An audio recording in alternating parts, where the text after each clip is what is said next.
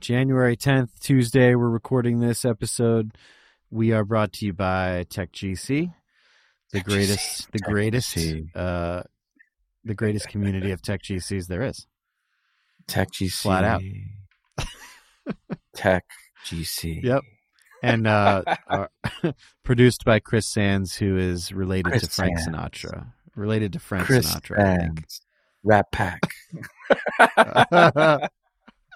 All right. Awesome, man.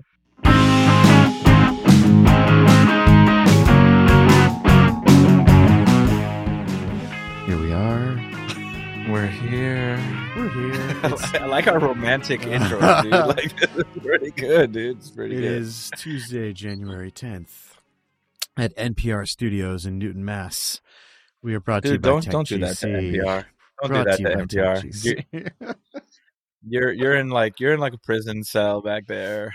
Like, I feel like the angle of your room, I know the listeners can't see it, but your room looks like it's like caving in on you, dude. Like, it looks like the room's getting smaller. You got the flannel on now. Like, it's your whole vibe. This man quits his job and he just becomes a neat. I would say I'm a Bedouin. Maybe that's the look.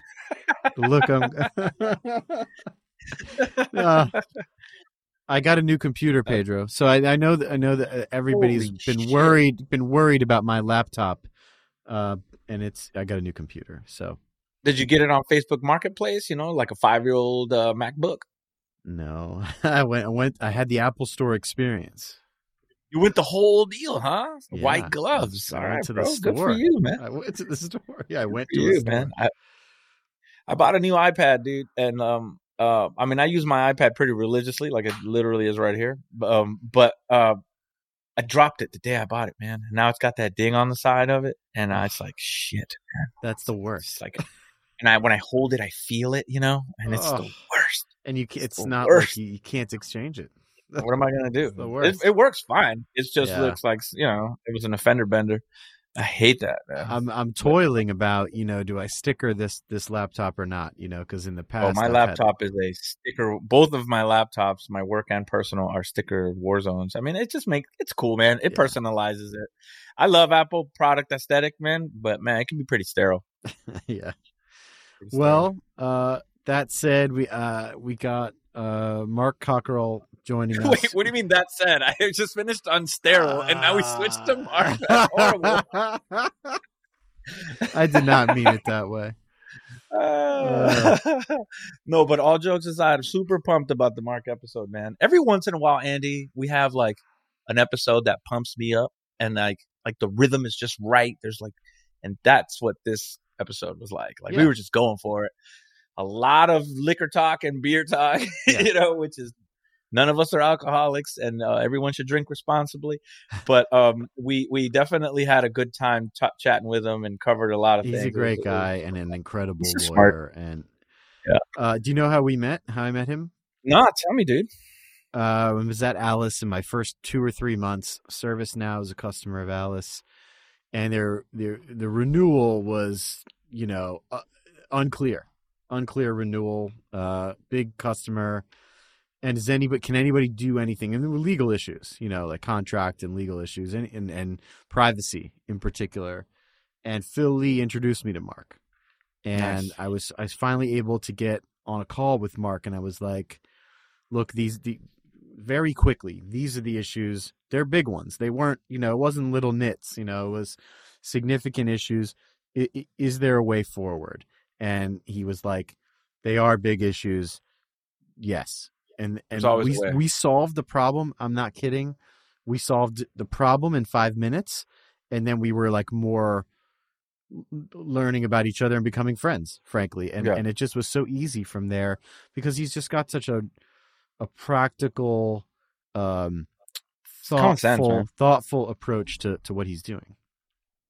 He's super smart, but he's just like, at the same time, sort of grounded in common sense, and so the things that come out of his mouth just track reality. And I think that Like as regular as that sounds, it's actually pretty rare for people to connect like really complicated ideas into just like common sense objectives. So Yeah. I'm a big Mark fan.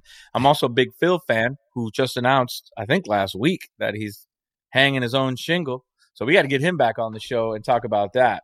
But I sent him I sent him a text saying that exact thing. It's time to come we got to back get him on. back on and Phil get Lee, his business thriving. Yeah.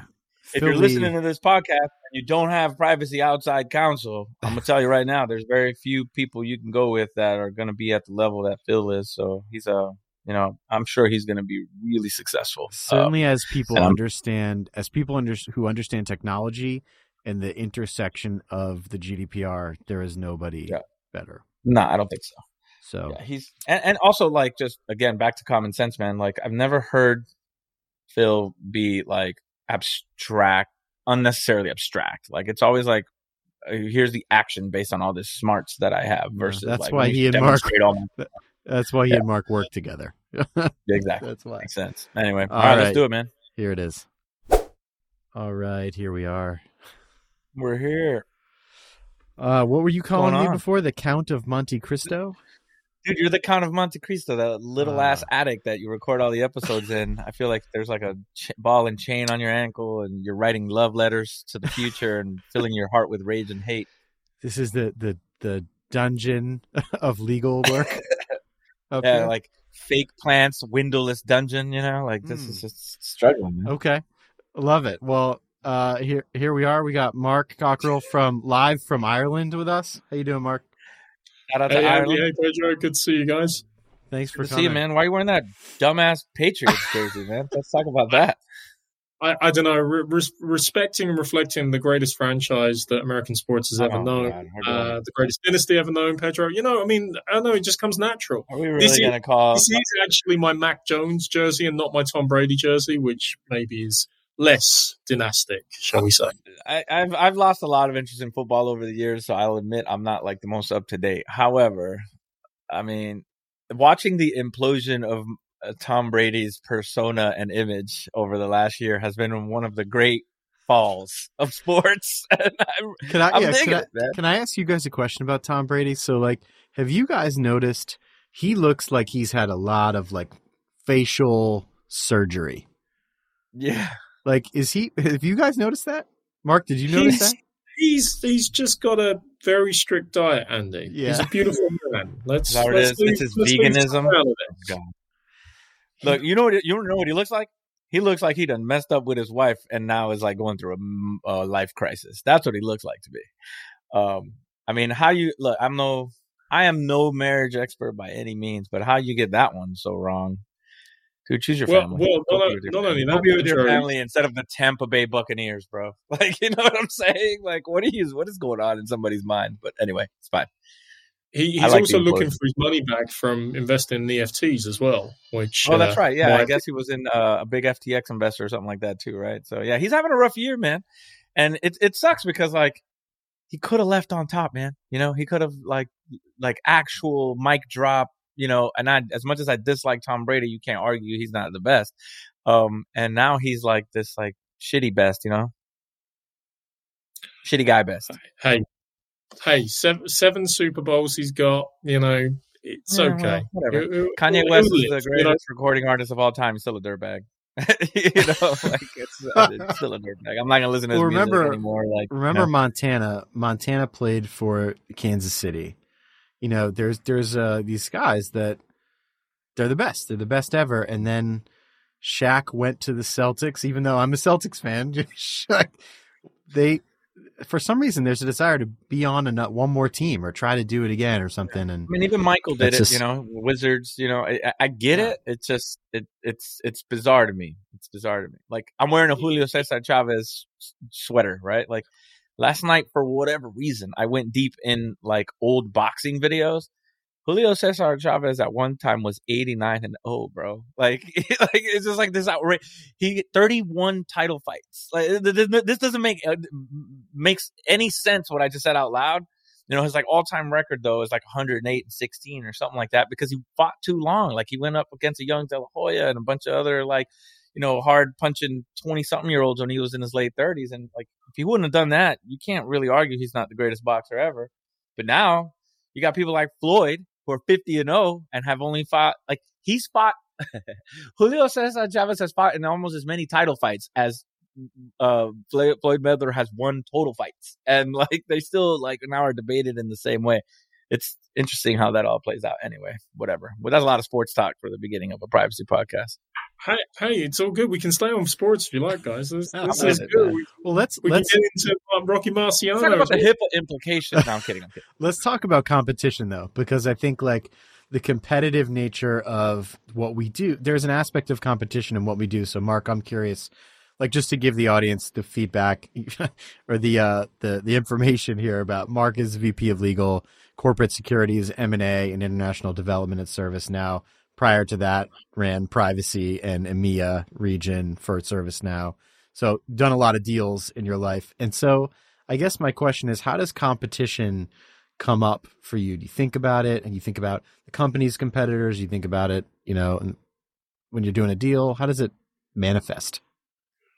Yeah, I mean, well, I have the competition and antitrust team under me at the moment. So it comes up in a very practical and simple level like that. But I know, I think about it in a bit more broadly than that. Like, even at a professional level, we kind of all compete with each other, but it's a, cooperation type of competition. I know there's an acronym almost combining the two of them. And I think as you go and grow through your career, you kind of learn that along the way. Like, everyone isn't there to be beaten. It's not about being on top or winning necessarily. Sometimes it's about doing things in partnership together, whether that's, on an individual level, in a team, trying to solve a problem, or indeed even in business, just generally. Like, not always is your enemy in all scenarios. And sometimes was it the Godfather? My enemy's enemy is my friend. Trying to remember the origin of that one. But, competition means different things in different places. And sometimes, especially when you think about privacy and policy and legislative innovations and developments, there's a lot to be said that we have as businesses or industries, the same challenges, the same problems, and just looking for something practical in relation to it. And then we want to beat each other at the end of the day. What does beating each other mean? Yeah. Selling more? What, like, I always, and listen, I'm a capitalist. I'm not out here, like, I just want to make that super clear. Yeah. But like, and I understand, like, market, invisible hand and all the stuff. I got it. So it's not an economics lesson, but like, why do we riddle down things like privacy features to like, let me beat the other guy at more privacy? Like, how is that? Do consumers win in that type of an approach? It's just kind of a question. Who wins there? Yeah, I mean, like, let's say, I suppose company A and company B are in it. Which is, let me give you a hypothetical. Company A and company B are in a privacy arms race. Now, like, incomplete thinking would say consumers are winning because each company is layering on more privacy protections for their users. But if you like peel that back a little bit, like, are consumers really winning in that context? Is the best, most protective outcome always a byproduct of two companies hiding the ball from each other and trying to beat each other, or is there a better way, privacy-wise? I can't think what you're alluding to, Pedro. There, it's very no idea. No idea whatsoever. But I think you kind of, it's almost around the same theme there as competition and privacy kind of coming together in one respect. I mean, to what extent does coming together or reaching a common core basis of privacy, a common core basis of people's rights and reflection, either A, stymie competition, or is it anti-competitive if they are, cooperating to agree that standard basis? I mean, in many respects, we go back to the GDPR, good old GDPR, good old, here's a common set of principles that we're trying to establish to try to say, here is the baseline, here's the base level, which should be good for consumers, good for citizens, good for the protection of rights. And therefore, if we set that baseline, everyone adheres to it, then you got a common ground, then you're not in an arms race, as you say, and then you're setting a reasonable basis for the protection of everyone. Now, all three of us know, everyone listening knows, hey, it's not necessarily interpreted like that, because once you talk about principles rather than hard lines, different people interpret in different ways. And as we've seen, different legislations or legislatures and regulators interpret in different ways. And you end up with different flavors of the same piece. But like, I mean, yeah, let's take capitalism out of it. What is the overall esoteric goal you're trying to achieve? Is it a baseline of protection across the board in the same way? Or is it, hey, we want you in an arms race to the nth degree? Because at some point, you then narrow competition because others can't keep up as well. And that's part of the problem. Well, so what do you think, like, Noib Max Schrem's goal is? Or Advocate's goal? Burn it all down. Burn it all down? I mean, there are many words in relation to that. Anarchy. I don't think so. I mean, let's just sort of talk about that. I mean, is there ever a zero-sum goal? Is there ever a zero-risk scenario? We all work in-house. You know the nature of business. The nature of being a good lawyer in many respects is risk management, risk balancing, risk allocation in respect of things. Anyone that expects any right, and we talk, like in Europe, we've had obviously the European Convention of Human Rights, national constitutions. Ireland has its own constitution. You're talking about the balancing of fundamental rights between all that. There is no right which is absolute. So how can you have a zero sum that privacy is the most important above all? I mean, I've been on record talking about this before. I think when COVID happened and you had certain data protection regulators coming out and saying, there's nothing in GDPR, there's nothing that's going to bar sharing of information in order to find vaccines, sharing of information in order to treat people, and technology designed to try to help people in this scenario won't be restricted. And then they followed, but you have to do A, B, C, D, E, F, G, and weren't willing to rely upon some of the public health derogations and some of the exceptional circumstance derogations that already existed under legislation. And I was like looking at this going, are you serious? Are we actually getting to a stage? And don't get me wrong, I believe in privacy. I fundamentally believe in the privacy rights of individuals across the board. But are you weighing that up against livelihoods, against lives in a pandemic against situation? Other interests, and just other interests, safety interests, economic interests. Yeah. I couldn't agree with you more. I've said it on this podcast 1,000 times, which is like, privacy does not exist in a silo. It exists in relationship to many other human interests that sometimes are at tension with it. Also, privacy is contextual, both culturally, geographically, age-wise, situationally, like circumstances. So, like the idea that, I've been resisting this on LinkedIn and like in my writing and then on the podcast, which is like the idea that like someone knows best and there's this uniform way to solve for all privacy on earth is a fundamental misunderstanding of like people's relationship with secrets. Like that's just not how the human being works. Like that's just not how we operate. And so like, one of my big fears as a practitioner is this idea that we come up with these formulaic privacy norms that protect the groups that are always protected by laws at the expense of the folks on the margins, right? And like, I can't remember the author's name who wrote Privacy at the Margins, but like, it's one of the best privacy books I've ever read because the author's pointing out exactly what you're talking about, which is there are people who, with these blanket westernized approaches to thinking about privacy rights, are being left out, and they're the most vulnerable. And that is what really scares me. It's especially indelible, I think, for where you guys work, which not your companies specifically, but like two of the largest companies in the world, right? Like globally, massive. So like you must consider not the margins, yes, but also like the margins and the contours of how that plays out in every country. And so I think it's so important that every country, every town, every city is different in how they think about these things. Yeah, every family is different. And Privacy at the Margins is written by Scott Skinner Thompson. It's a great book. I strongly recommend. Yeah. Yeah, and Andy, I mean, you're right. I mean, we're both, kind of involved in global companies. So in one respect, we have that challenge of multiple different interpretations in multiple different places and multiple different layers. But equally, we have more of the scale and the resources to be able to address that. And I think that's also where the issue arises a little bit. There are haves and have-nots. There are companies that have the resources and the capabilities to react to that and to have a meaningful solution to challenges that arise or asks that arise. And then there are businesses that are going to be left behind or can't compete.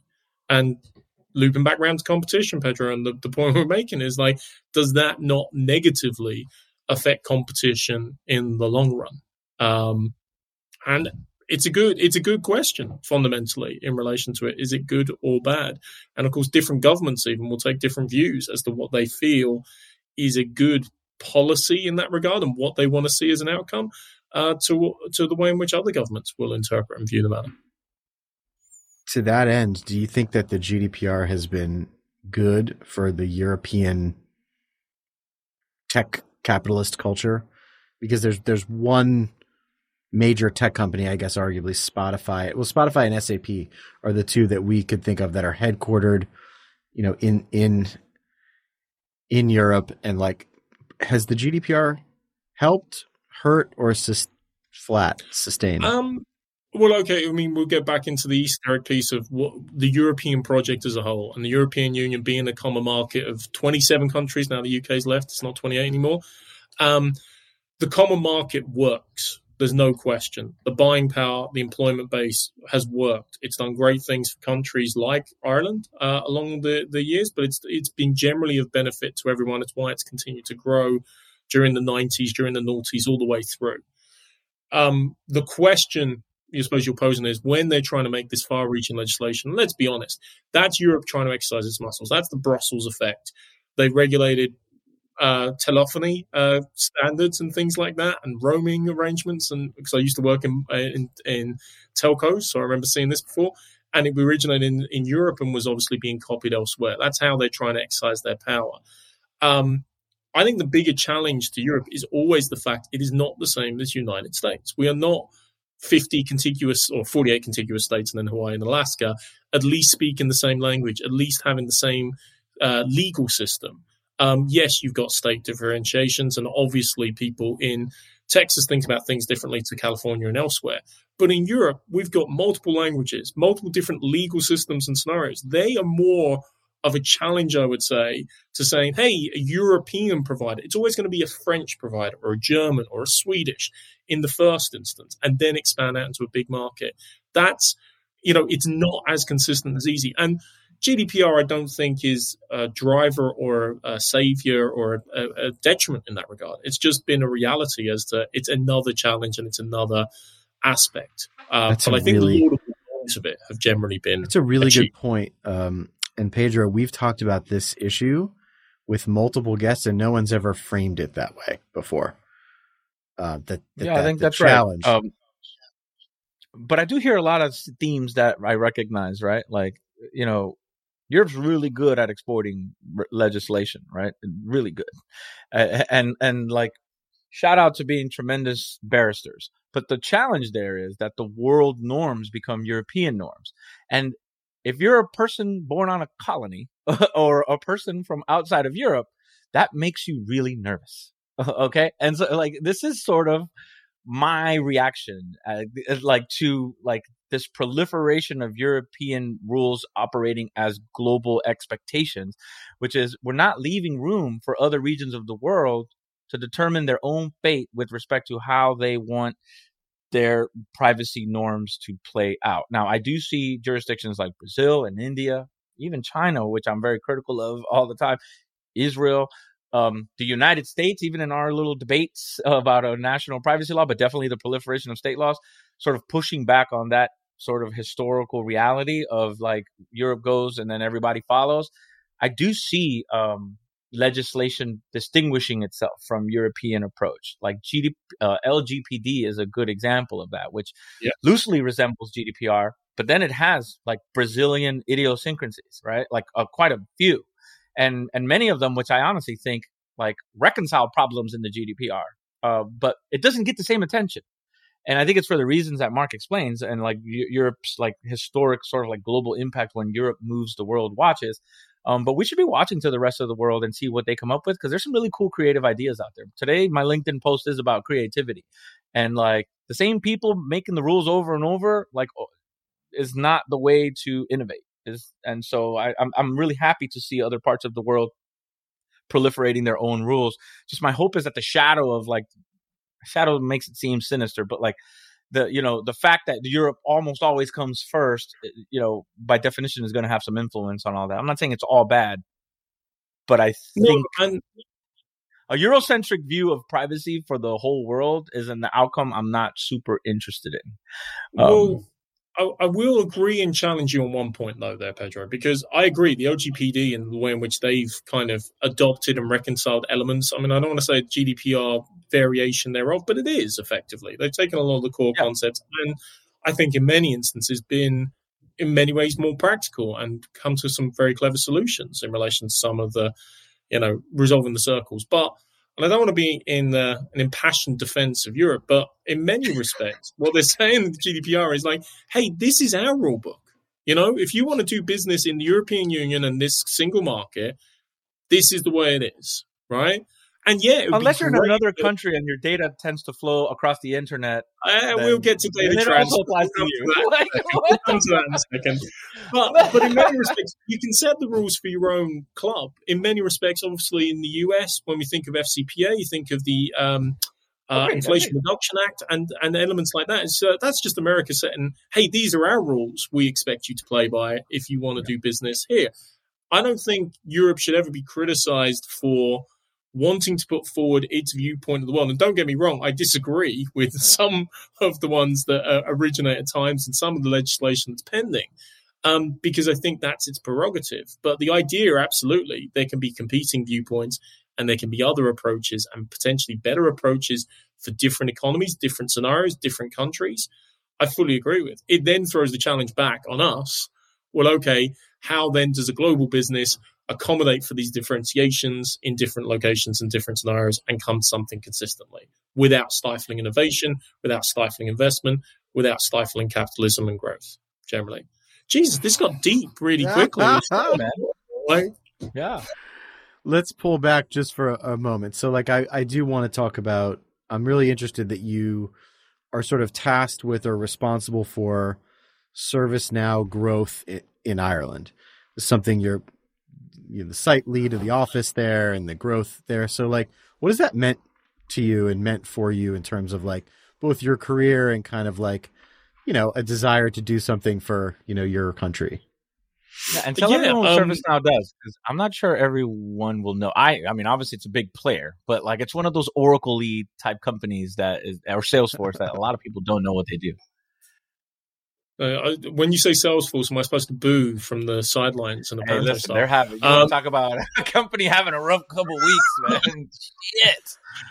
Well, I mean, in a general sense, ServiceNow's software as a service platform, we enable and facilitate digital transformation fundamentally. I mean, really, we provide a fundamental platform that can enable digital transformation underneath, interacting with all different systems. Really, what we see is I'll quote if I remember, I think it's 85% the Fortune 500 we're up to. It's a B2B solution, so it allows the biggest companies around the world to digitally transform. And we started in ITX and ITSM really and evolved because people realized, hey, you can use the platform. The platform is so powerful. Massive respect to our engineers, our engineering team, our founder, Fred Luddy, who really formed this in the first instance. But it's their brilliance that effectively has meant that it can be leveraged not just in the IT sphere, but think about employee onboarding, all the different use cases you can think of in the world, customer relationship management, stuff like that. I always love Newton's famous line. Newton was getting an award from the British Academy of Sciences, and he was getting a special medal, and he said, if I can see further than you, it's only because I'm standing on the shoulders of giants. And in many respects, where ServiceNow is today is standing on the shoulders of the brilliance of the engineers that created the platform and the products in the first instance. Dude, what a marketing spiel. This is good, That man. was great. Shit. Got to nail that one. CEOs over there are getting teary eyes, man. This is good stuff. I am a big fan of ServiceNow, and I've used it in the real world at work, not at my current role, but in the previous ones. And I don't know if this is the right word, but the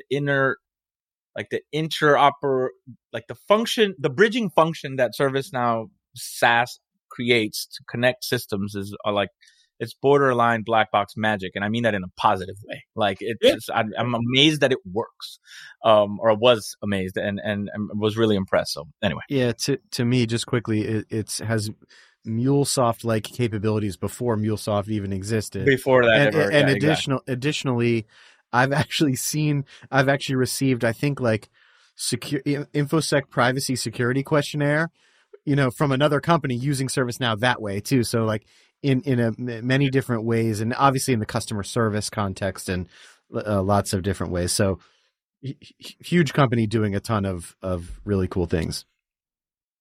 Yeah, and it's been an amazing journey for me personally, Andy. I mean, I joined ServiceNow in 2018. I think we had about 7,000 employees globally. We had 12 employees in Ireland, and part of my role was do all your legal stuff and also help us build an office and a team up in Ireland. And fast forward a few years later, and we're about 450 people in about 4 years, which is solid, significant growth in Ireland.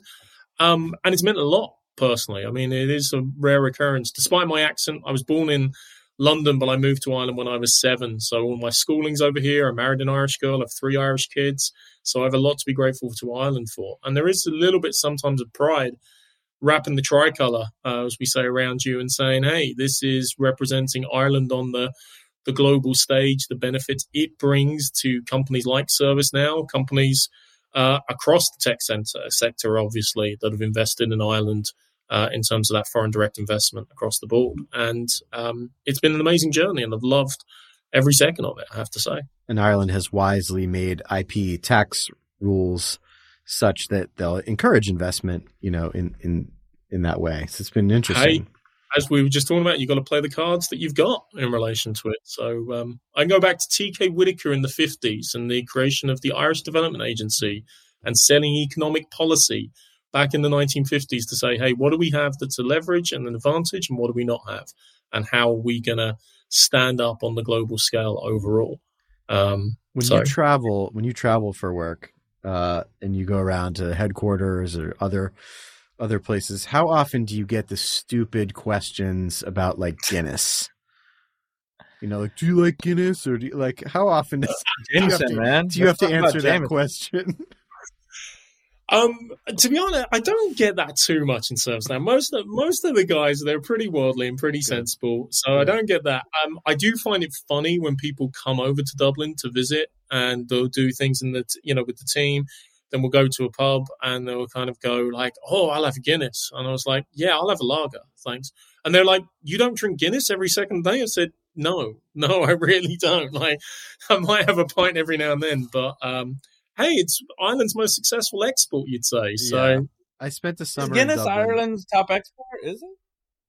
I'm probably saying the greatest scheme and most recognizable export, I would say. Greatest export, Pedro, are the people. That's what it's great. Oh boy, here we go. I spent a summer in Dublin. I took 2 classes in law school at UCD. And you only took 2 classes in law school, man. 2 classes in the summer. And explains so I got much. so sick of Guinness. Like, you can't have Guinness every time you go. First of all, you're going out a lot. And secondly, you can't have Guinness every time you go out. It's too heavy. It's good. It's just too heavy. It's too much. I think Guinness is a light beer. Does that make me weird? I don't drink beer anymore. It's been a long time because I have the gluten allergy. But like, I don't think Guinness is that heavy. It is. It is. You've got a medical excuse for not drinking beer. I mean, it's not a Bud Light, okay? I mean, it's not a Bud Light. But so, Mark, I would question you if we were out in a pub and you said I'll have a lager, but it was a Bud Light. I would question you. What? I don't consider Bud Light alcohol or lager in any way. Good. I'm being honest.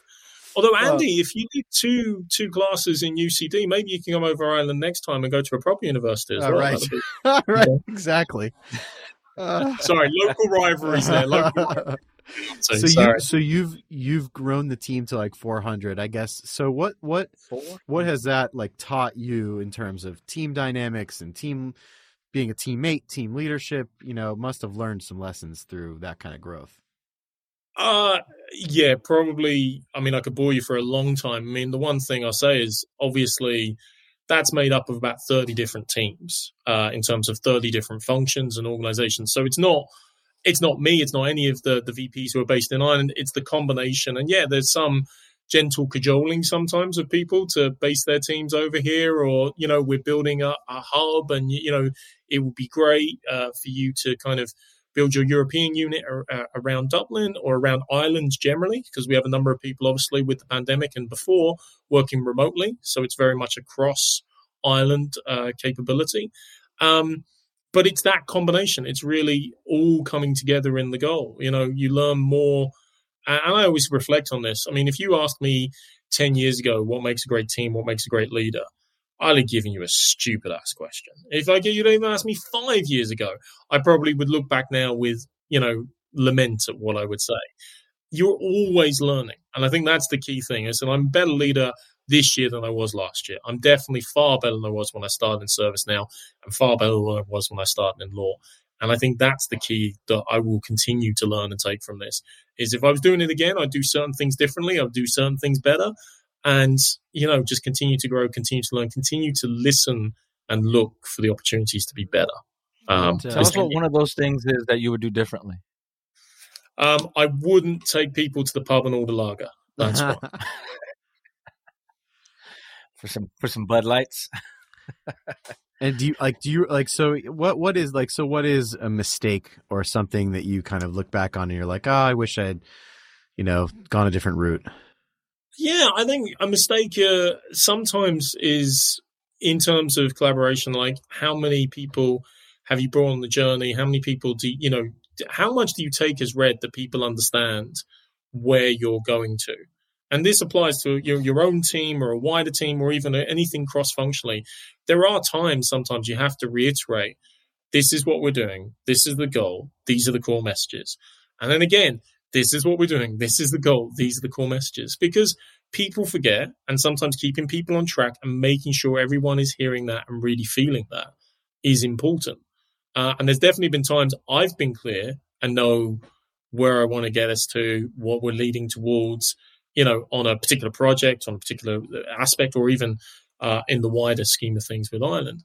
And then I've suddenly realized, not everyone is with me on this, or I haven't spent long enough bringing everybody up to speed as to why and what we're doing. So, you know, you don't realize, I mean, people have their own minds and they kind of go, oh, he must be doing this because of this reason, or he must be doing this because of that reason. And it's like, no, hang on, let me sit down with you, reiterate that. And I think that communication is key. It's always been key, but it's always just not recognizing, hey, there are times and there are moments you can do better and you can never take it for granted. It's a very common it always comes down to communication often. And, strange that, isn't it? Oddly. Well, this is an 80s themed podcast. And yes. So what's your favorite 80s movie or show? Are we back to the 80s theme? Are we really back to that? What a throwback, Andy. We are three. We don't always have 80s people on here that are actually alive in the 80s. So you have three people that were actually alive in the 80s. So I wanted to ask, and Top Gun is a great choice. It's a long time since we brought up the old 80s themes. I love how loosely our podcast has themes. In and out. It's kind of Monte Cristo over here. That's mixed. But yeah, Top Gun, I mean, there's so many. The 80s were great, Andy. The 80s were great. The music was great. The films were great. You know, there's so much cool stuff from the 80s.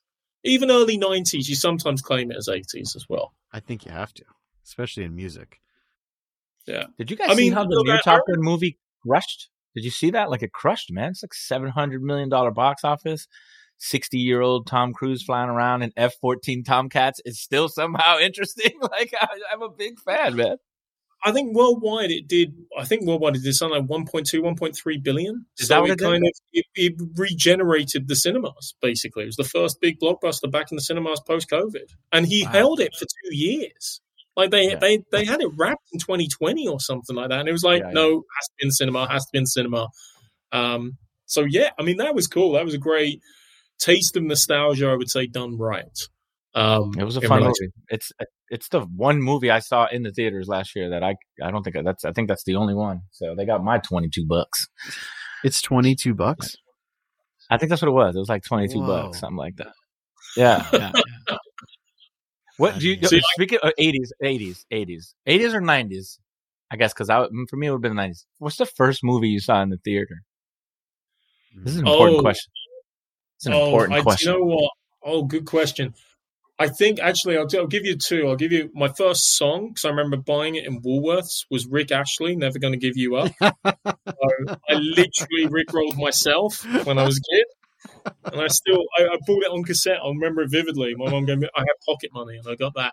And the first movie, I'm sure I saw another movie before it, but the one that sticks out is actually early 90s, is Robin Hood, Prince of Thieves. So I'm sure I went to some kiddie stuff. But that's the first movies. Robin Hood, Prince of Thieves, Bryan Adams, Everything I Do for You, Kevin Costner. It's a good movie. The best part of his career, I would say. That's a great movie. Wolves, Robin Hood, he was flying. Pedro, what's yours? Well, I just come to the United States, and it was actually a few years after it got released. It's one of my earliest childhood memories. And so it would have been like 1984, 84-ish. I saw E.T. in a local movie theater with my mom and my stepdad. And it was like my parents' like first date that included me because my stepfather came after I was born, obviously.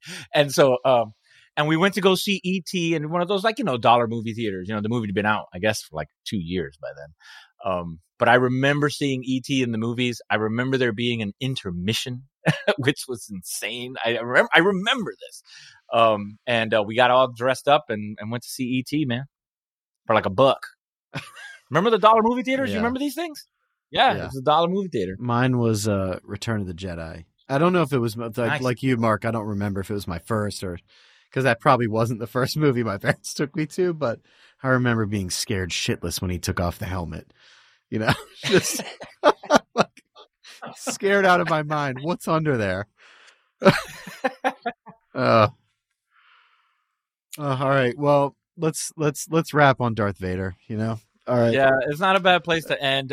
We all need to get together at IAPP and get these Guinnesses in for you guys. I'll have some Jameson Irish whiskey. I'll be fine. Well, I'm going to be shocked if Mark doesn't have a Guinness. I'll be surprised. I'll definitely have Jamie. That's no question. Yeah, Uncle Jamie been getting me through the things. I sound like a raging alcoholic. Uncle Jamie. Uncle Jamie been getting me through. Man, when I was in, it doesn't matter. Yeah, I have a long relationship with Uncle Jamie.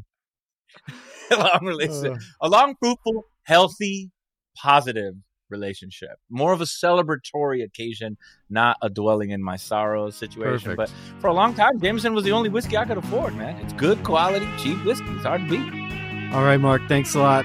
Appreciate it. Thank you, guys. Pleasure joining you. Thanks very much.